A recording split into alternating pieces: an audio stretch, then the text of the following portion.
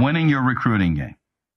In this recording, we focus on creating habits that allow you to be more effective and to do a better job tracking so we can know where we need to improve, what we need to improve, and from there we can receive the right coaching.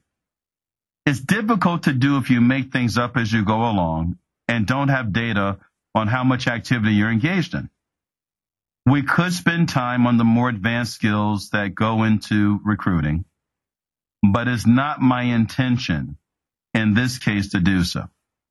My intention is to give you a basic structure, a basic track that you can run on.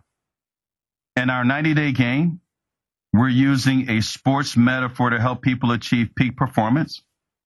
You can easily contact our office and we'll send you an electronic copy of the book, The Game.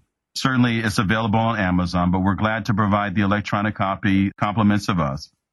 What you'll see is that it will provide more details on the overall accountability structure that we use to produce the results that we produce. I'm definitely issuing you a challenge. I challenge you to have your scripts written and your process detailed.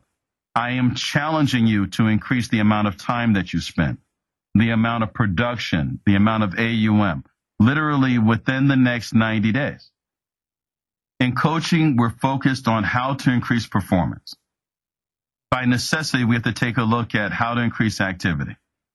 But I want to acknowledge that activity is certainly the leading indicator for the business, but there is a leading indicator even for your activity. And the leading activity to your activity level is your health. So I'd like to end this with a quick recap of one of the scales that we use to judge whether or not a person is in top condition to perform. So if you take a look, there are several factors that have a huge impact on a person's performance. Sleep, food, hydration, and exercise in that order.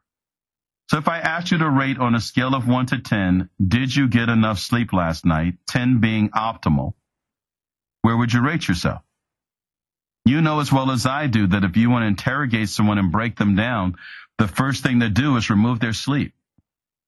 Way before you remove food and way before you remove even water, is you remove sleep. Because that is a way of reducing a person's ability to function. Are you getting enough sleep? Food. Some people skip meals, some people eat junk food. On a scale of 1 to 10, did you get the amount of food you needed yesterday to have a steady source of energy? Are you taking supplements, especially those that counteract stress like B vitamins? Water, hydration. Are you drinking enough water? On a scale of 1 to 10, are you getting enough hydration? Based on most people's body weight, they should be drinking anywhere from a half a gallon to a gallon or more a day.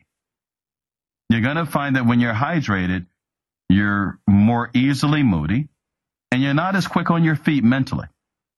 Exercise. Well, exercise is going to be most profitable if you get enough sleep, if you get enough food, if you get enough water. It's also a great way of blowing off stress, of refreshing yourself. So if we rated you on a scale of 1 to 10, did you get sufficient exercise yesterday? These are the factors that lead to a high level of mental facility that is needed to achieve peak performance in recruiting.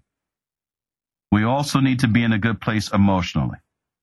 I'm not telling you how to live, but as a coach, I need to tell you about the things that will impact negatively your performance and the things that you can improve to improve your performance. As we wrap up today, I want to thank you for taking time to listen. I hope you're beginning to recognize the key factors that can improve your recruiting performance, and that you also understand that you may need to re-listen to this conversation many times. The more you listen, the more of the ideas you'll be able to put into action. The more you practice, the greater your effectiveness. Thank you for being someone who's willing to take the time to take your game to the next level.